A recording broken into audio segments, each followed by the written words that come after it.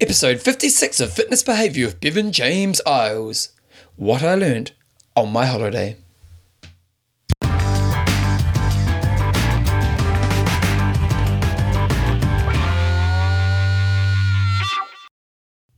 Rightio team, welcome along to episode 56 of Fitness Behaviour with Bevan James Isles, your fortnightly podcast on the behaviours that create a lifetime love of fitness and all the benefits that come alongside it. Welcome along. It's I know it's been a couple of weeks since I released the show, but I've been on holiday for a month or so. Well, I went away for 3 weeks and now I'm back from my holiday. And so I pre-recorded all the shows before I went away, and Joe and I, we headed over to Bali, and we had 3 weeks, well, just under 3 weeks there, and then some time in Australia to do some shopping. And it was a really nice trip. Bali's for those who don't know much about Bali, it's a very big Australian destination for holidays, so there are lots of Australians there and quite a few Kiwis and quite a few Europeans actually. It was interesting to see Germans and some of the European countries as well, but it's a very cheap place. It's one of those places where your dollar goes a long way, and one of the real benefits was massage, and Joe and I had a massage every day when we were in Bali, and so it was I was very relaxed. On our last day, we had 4 hours of massage, or I got a bloody pedicure done, massage, body scrub, facial. I felt very pampered. It's not something I do often in my life. One thing I do have to talk about in regards to my trip to holiday, Bali, and it's something I noticed, but it's also something that one of my runners asked me about the other day. I was with one of my runners the other day, and she was just saying to me, what do you do on holiday to make sure you stay healthy? And it's a really interesting question, isn't it? Because I think what happens when we go on holiday is that it's almost like we allow ourselves to go to excess. You know, when you think about when you go on holiday, what do? You think, oh, fine, it's a chance to chillax. And it's finally a chance for me to catch up on just me being crazy with my behaviours.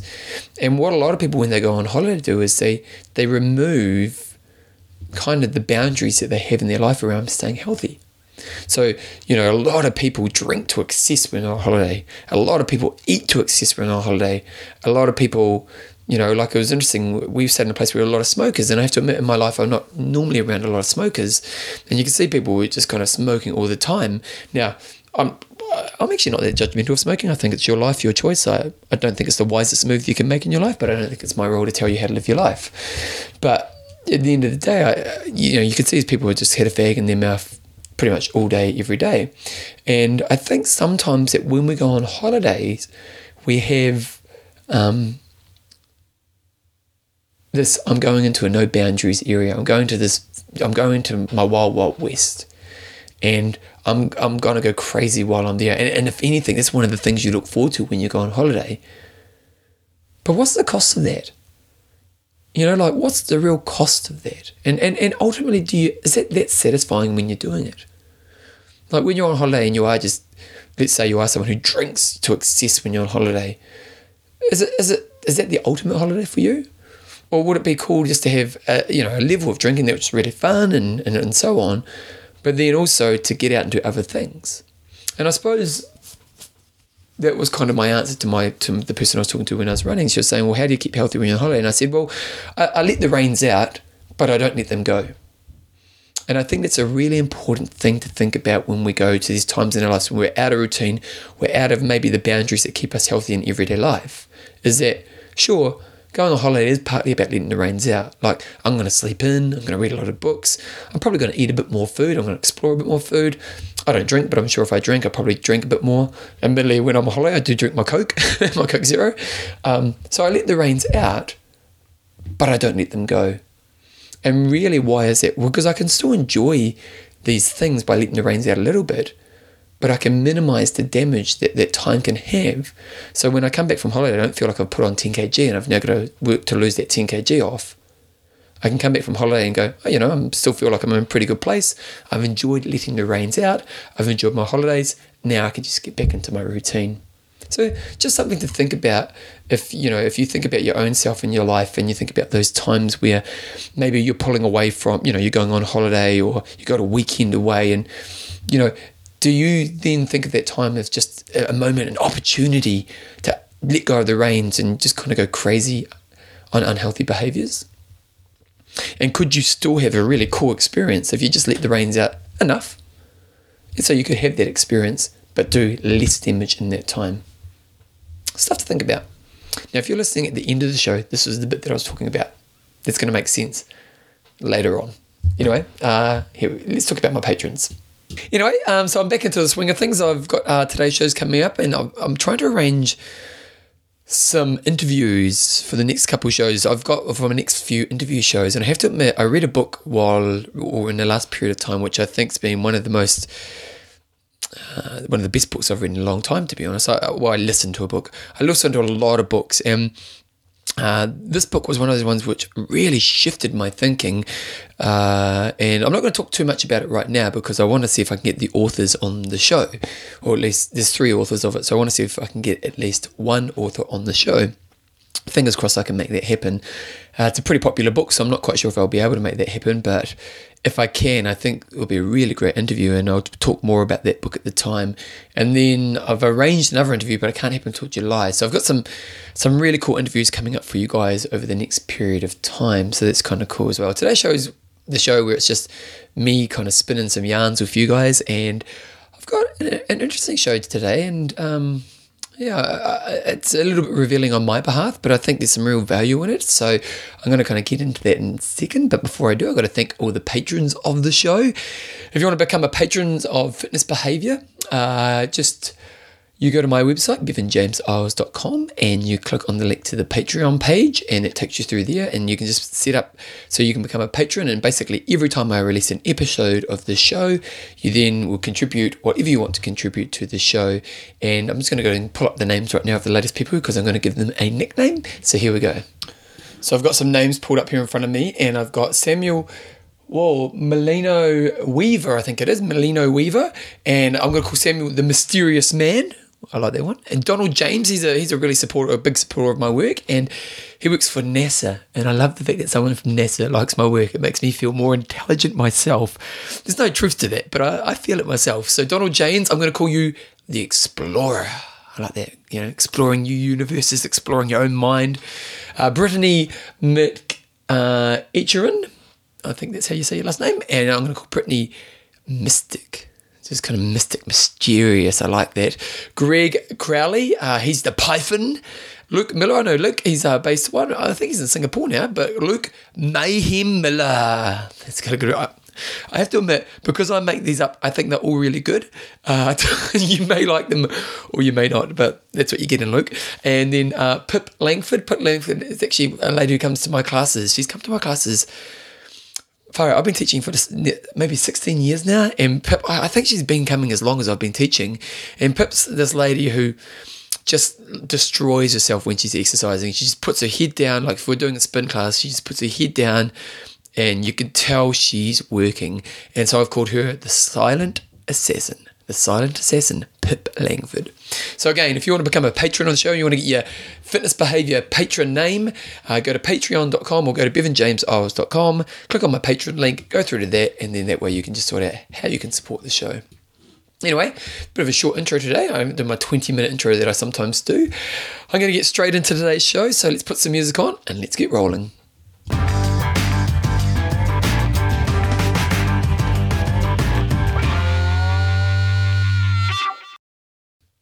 I think I've talked about this on the show in the past, this kind of little bit here.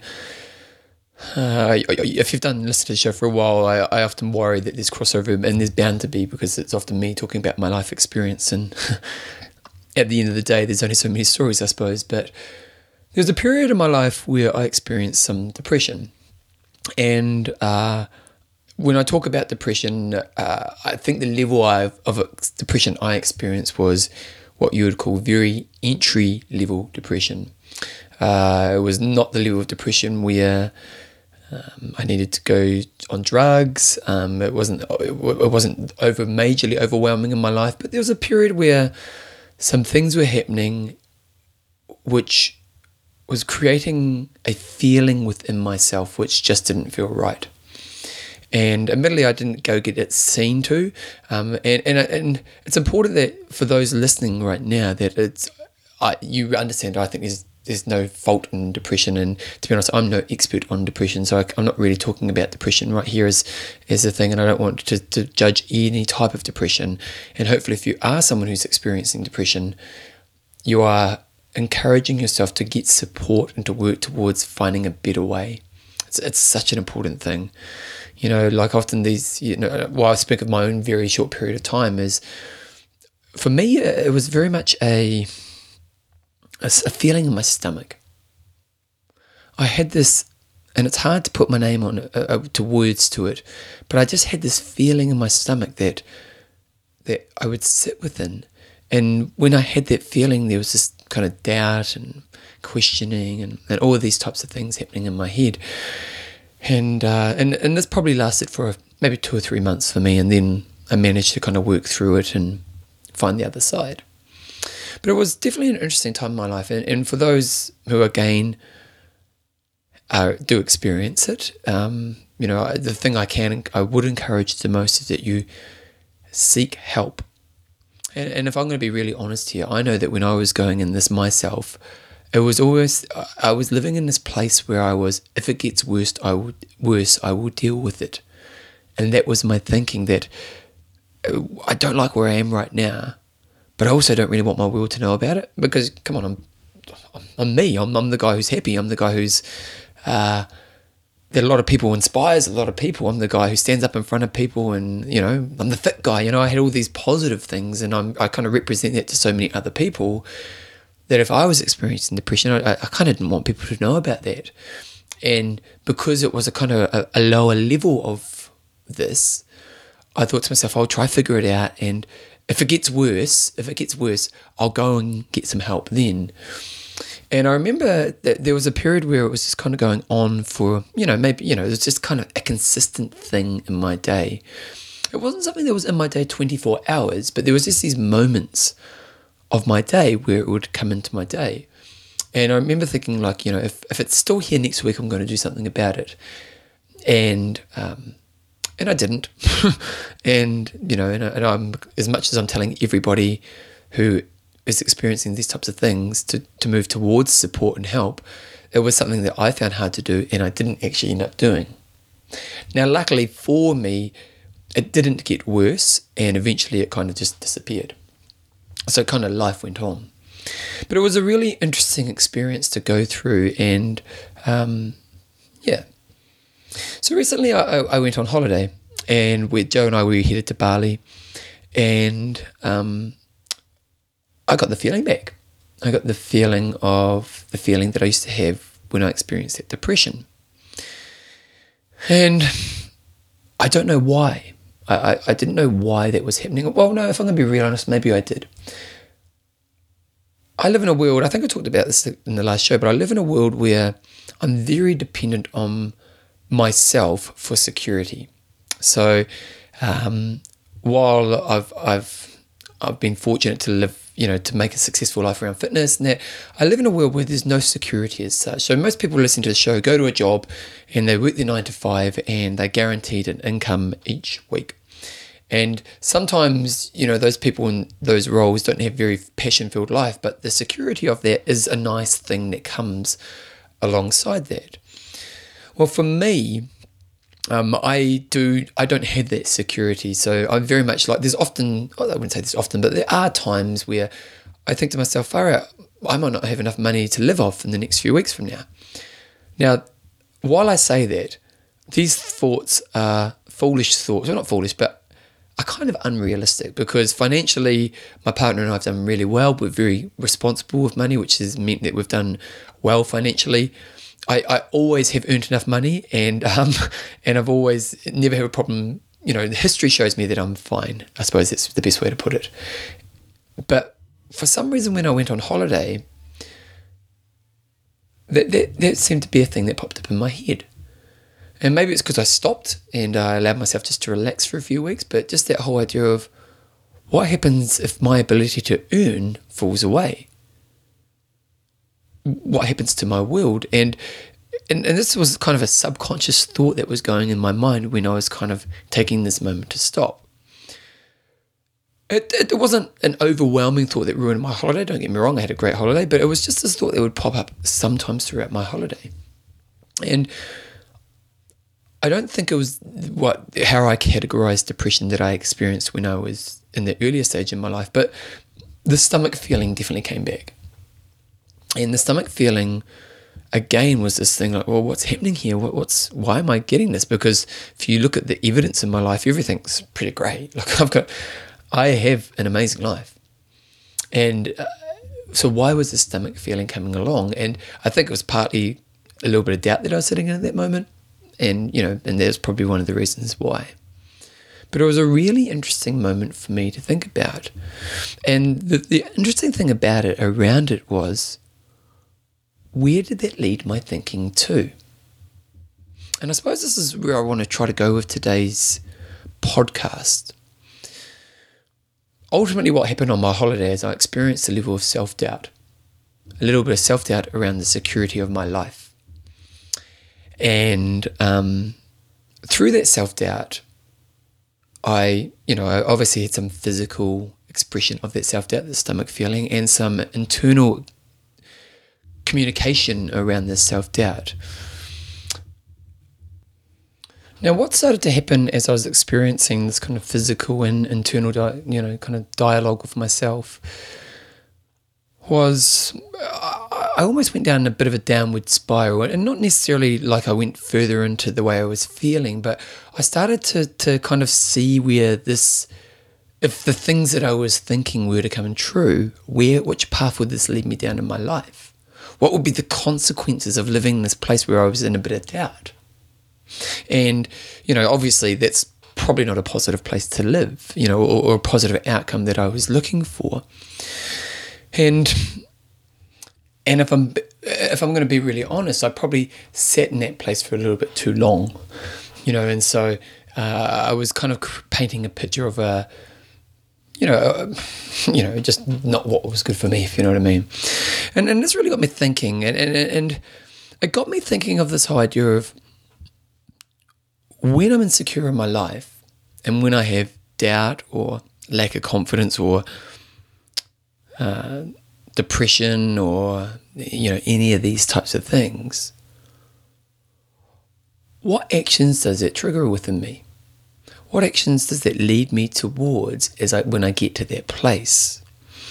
Because ultimately, and fortunately for me, while this was not necessarily the nicest time for me in that kind of few days that I went through this, for me, the place that I always find is the way to get out of this is to take action.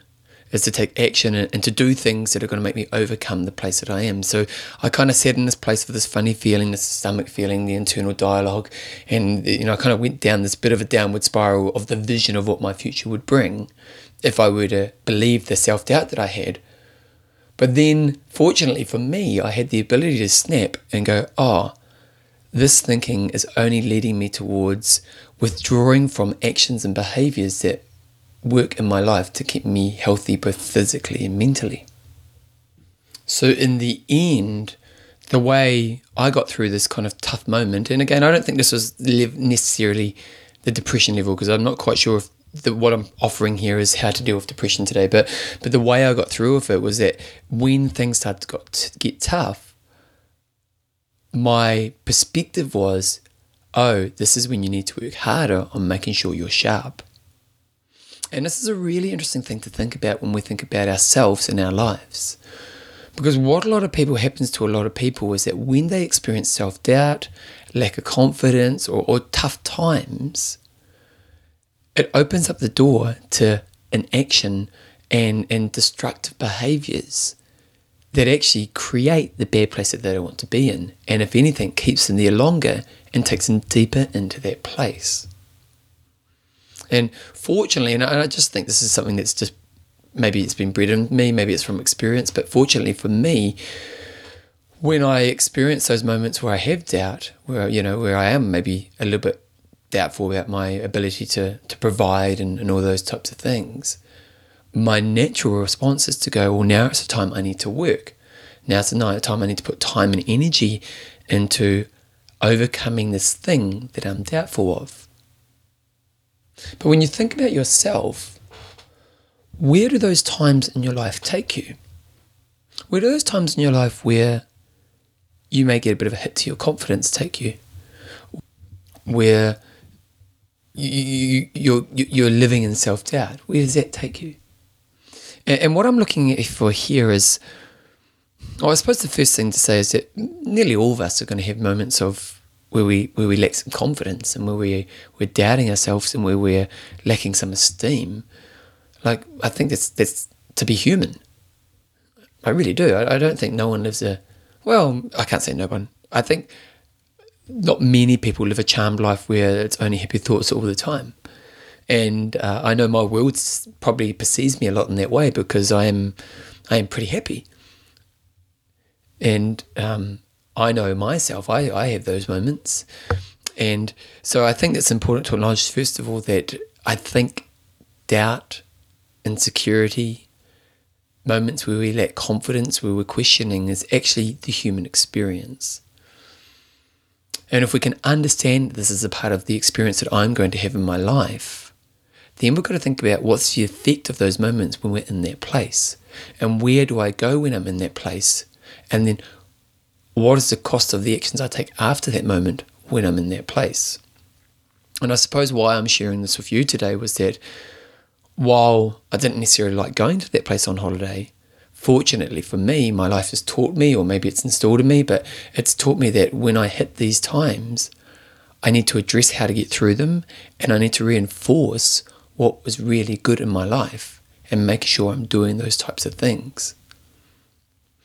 I wonder if some people, I know some people, when they hit these times in their lives, it actually leads them towards actions which create the thing they're so doubtful of.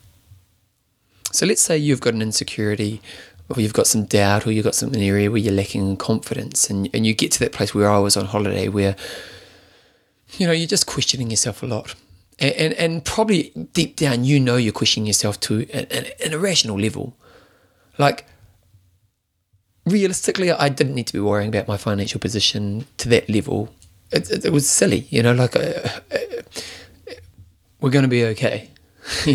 We're doing fine. We're going to be okay. And if anything, we're fine.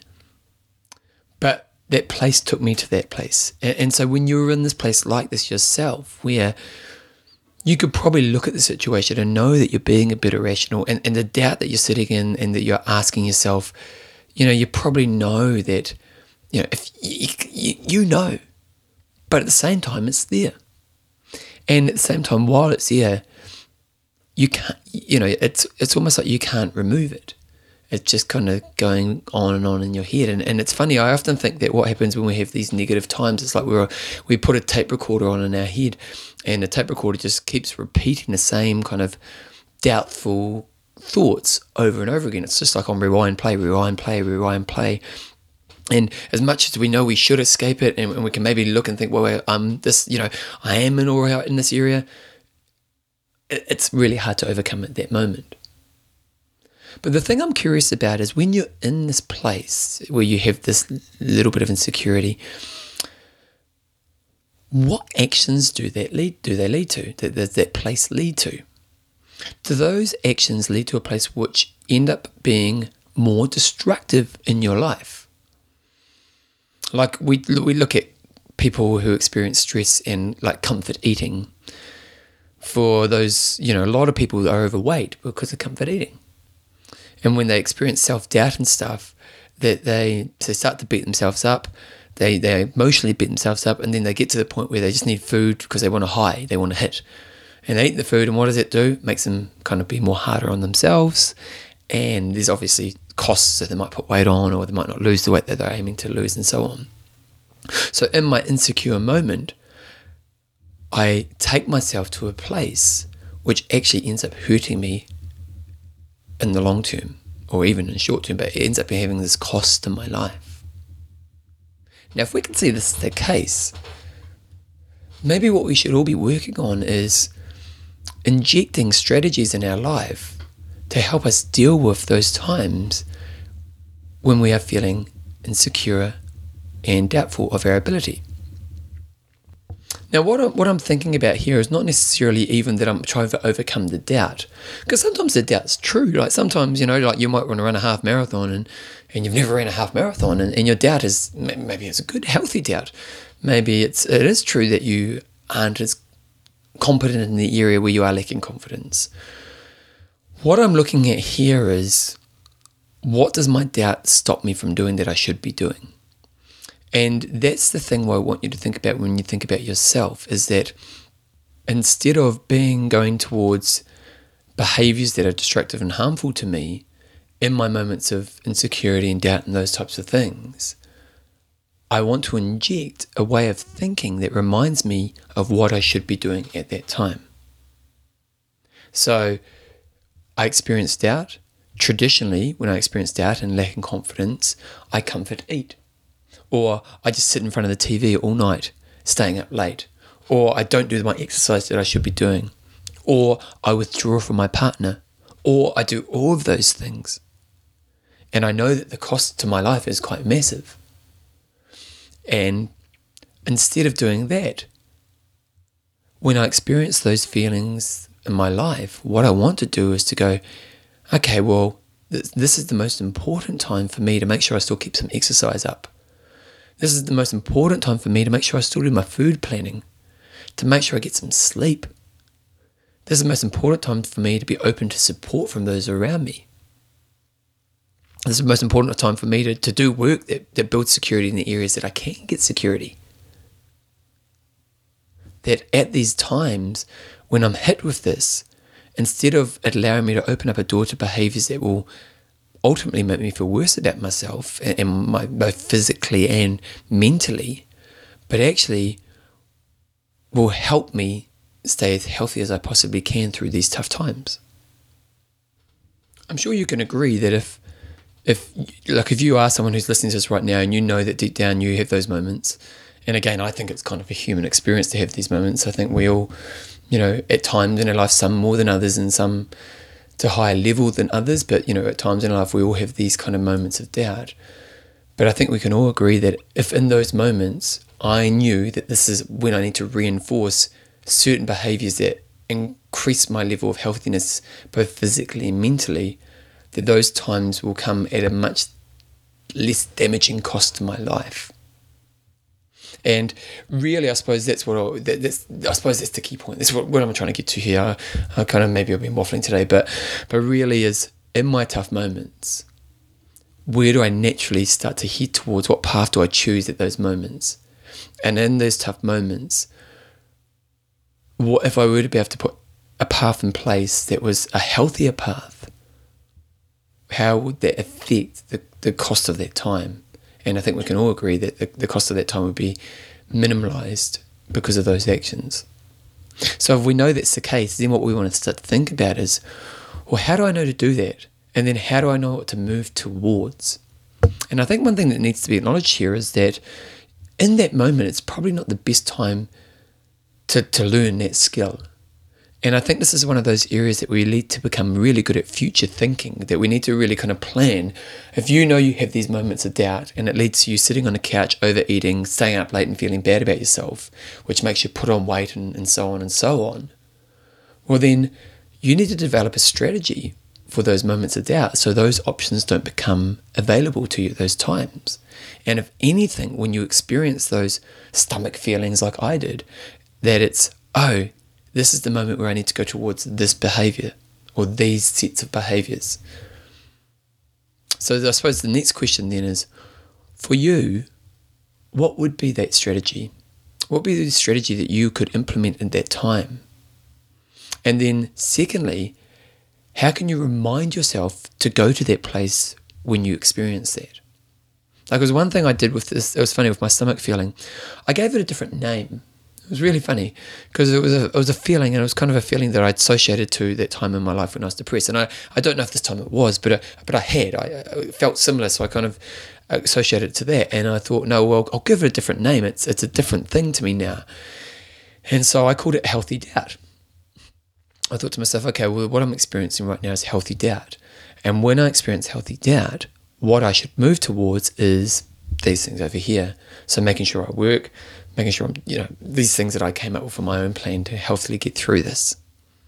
And so I think there's kind of a few areas to think about here. First of all is learning when you go to that place and learning to use that as a trigger towards the strategies that you're going to use that are going to keep you on the healthier path option.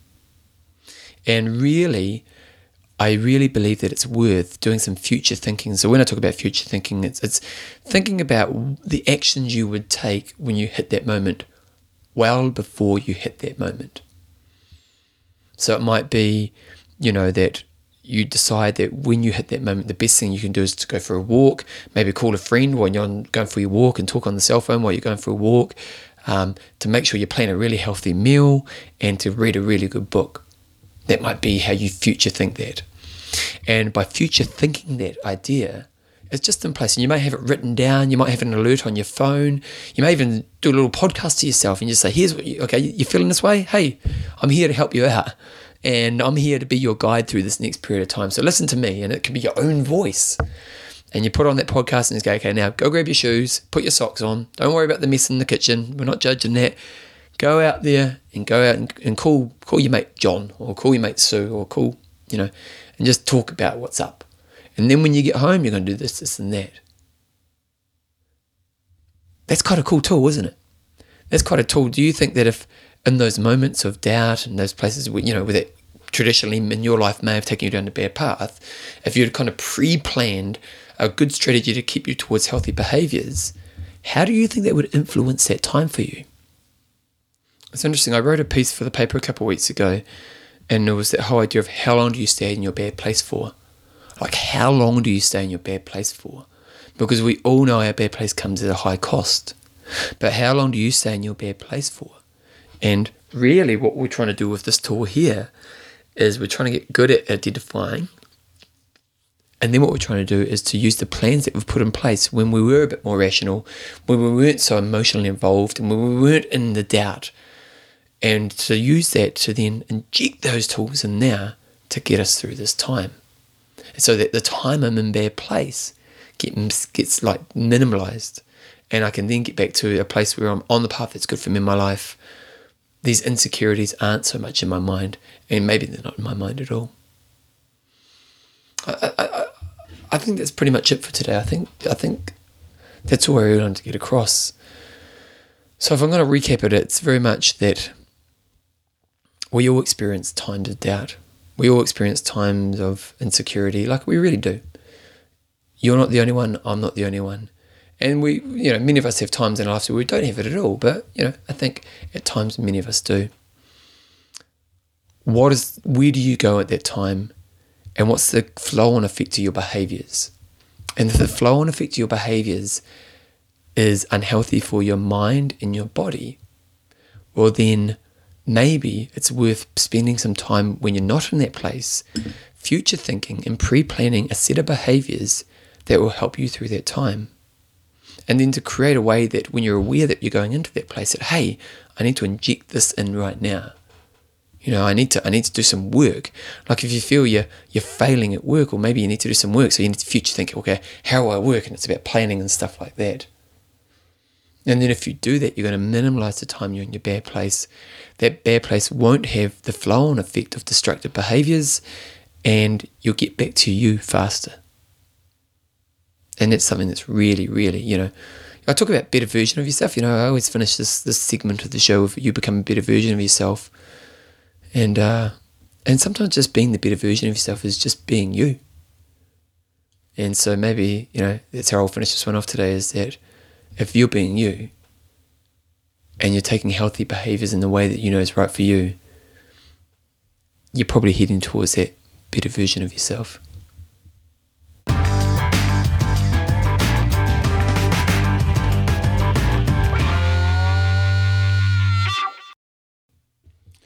There we go. So that's pretty much the main segment of today's show. Hopefully there's, I'm not sure if hopefully you got something out of that. It was very much kind of just a brain fart. So, and just to let you guys know, I'm fine. And it's funny how once you get back into your daily routine, how easily these things disappear.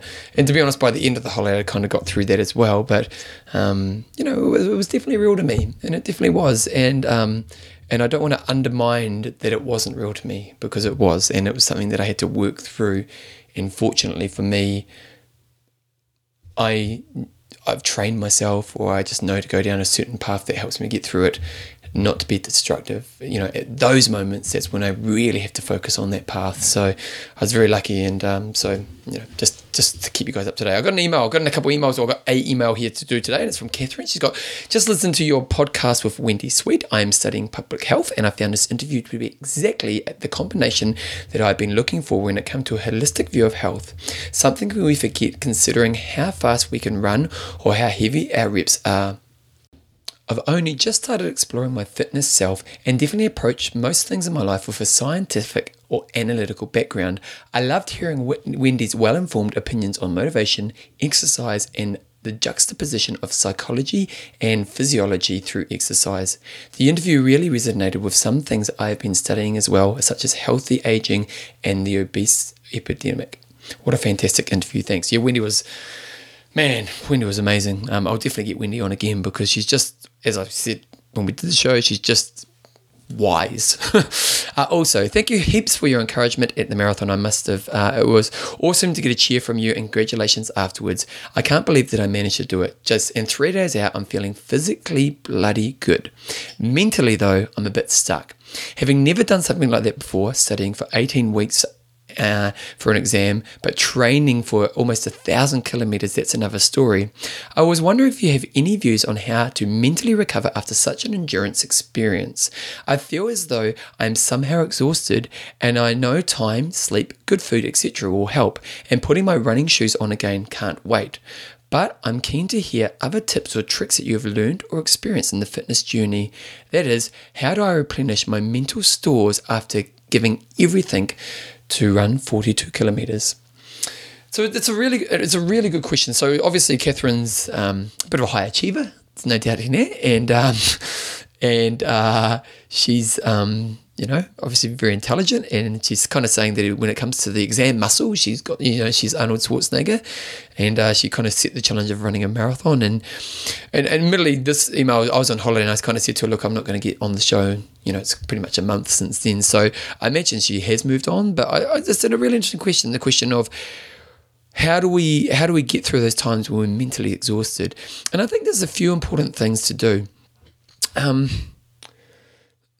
There's actually a couple of interesting comments, and I'm kind of thinking of two things at once here. I think the first thing to do is there needs to be downtime after a very challenging time in our lives.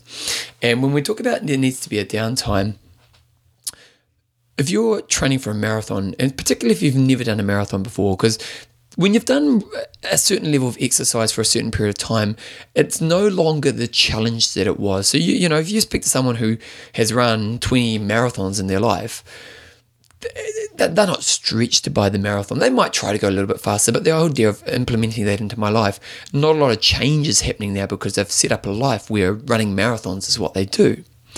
But when you're training for your first marathon, suddenly you're going through a lot of change in your life, because suddenly you're having to let go of other areas of your life and then to put all this good energy into achieving this goal of running a marathon.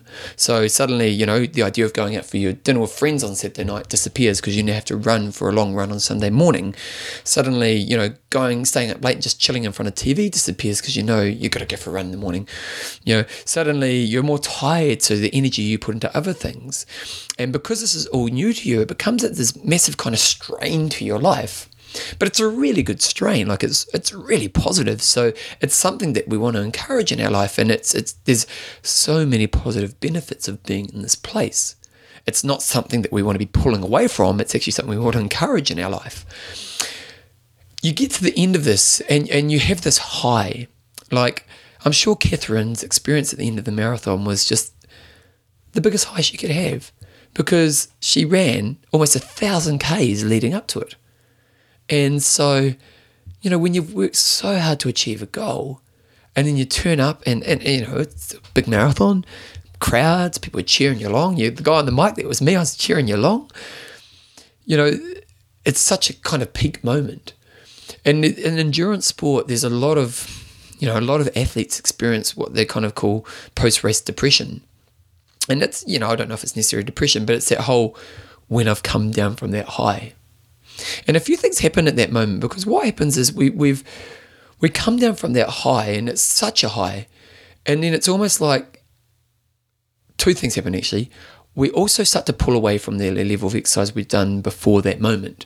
So if we look at Catherine, she ran for 1,000 Ks running up to this race.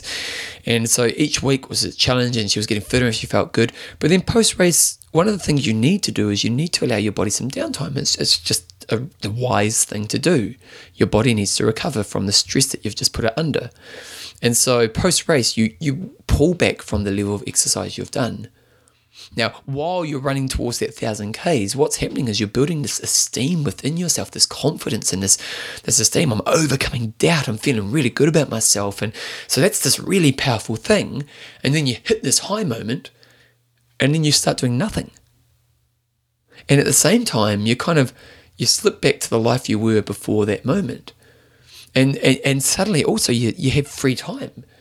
And because you're a bit unfocused because you don't have a goal, you can often just waste that free time. So you've gone from this place where you're really stimulated, you're kind of maximizing your time, you're hitting every box in your life and you're feeling really good, to a time where you're kind of doing bugger all physically, where you've got a lot of free time, and if anything, you've got too much free time, so you feel you're wasting your life. And so you can kind of see how this place can be a little bit of a dangerous place, and can have this, I don't know if it's negative, but just kind of as bad, it could be a hard place to be. And I think, so what would my advice be? I think there's a few things to think about here. The first thing to do is to acknowledge that you need the downtime, and to really contemplate, what do I need from this downtime?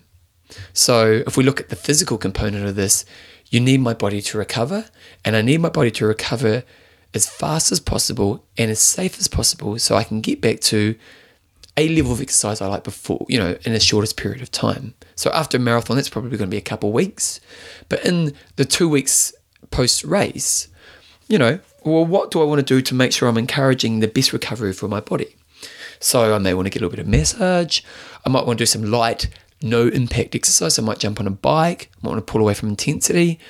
But you really think about what I need. I want to get some good nutrition in, so I make sure I'm kind of, particularly post-race, close post-race, so I'm replenishing the body with good nutrition. So I really are thinking about what I need to put back in so I can get back to what I like doing, exercise. But you also need to think about, what else do I need? So that's the physical, but mentally I also need a bit of relief.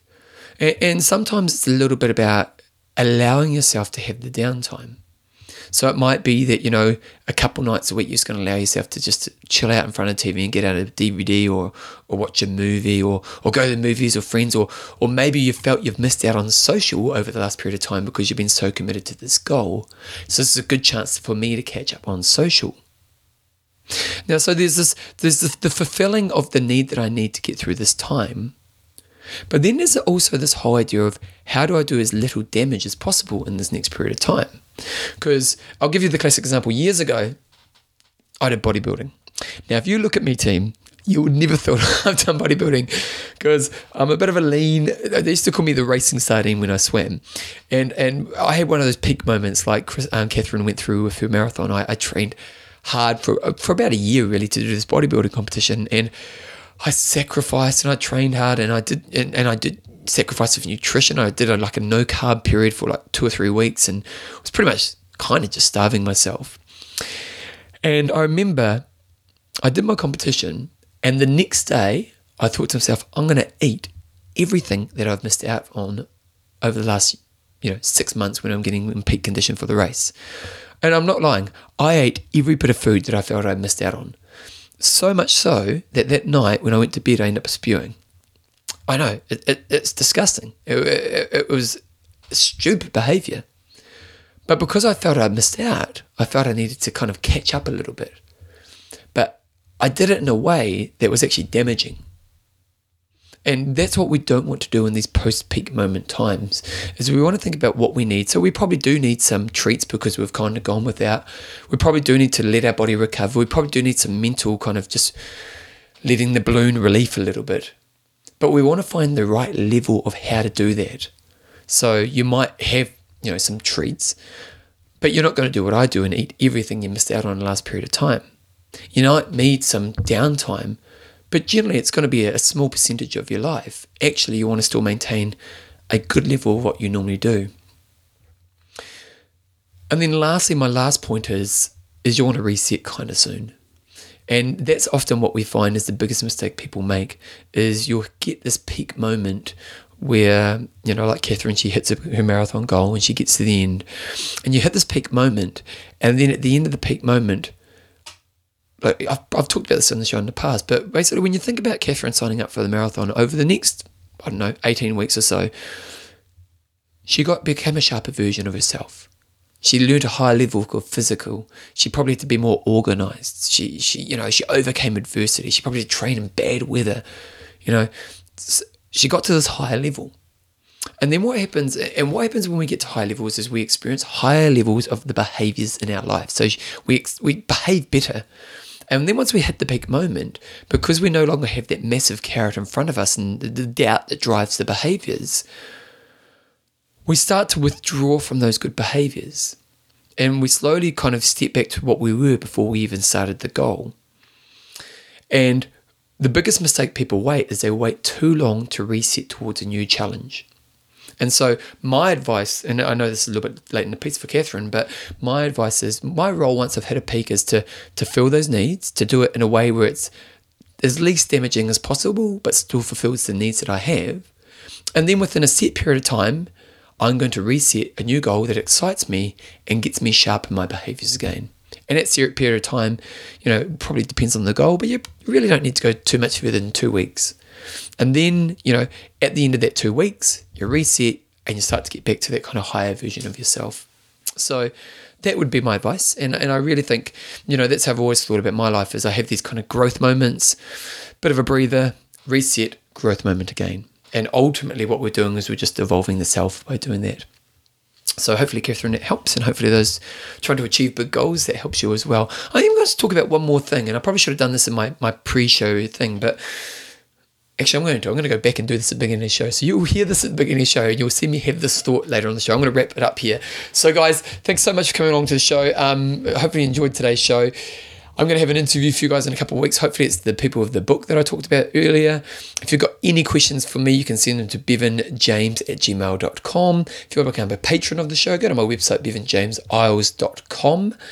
One little quick thing is I am thinking about changing the name of the show.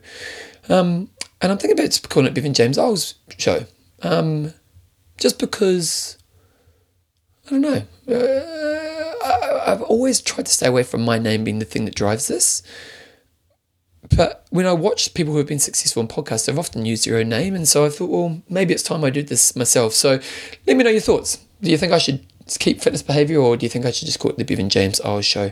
And it probably allows me to kind of explore, because really, as much as I come from fitness, like today's show, was it a fitness show? Yes and no, I don't know. So anyway, team, rock on. I'll see you guys same time, same place in 2 weeks, and you guys have a wonderful couple of weeks.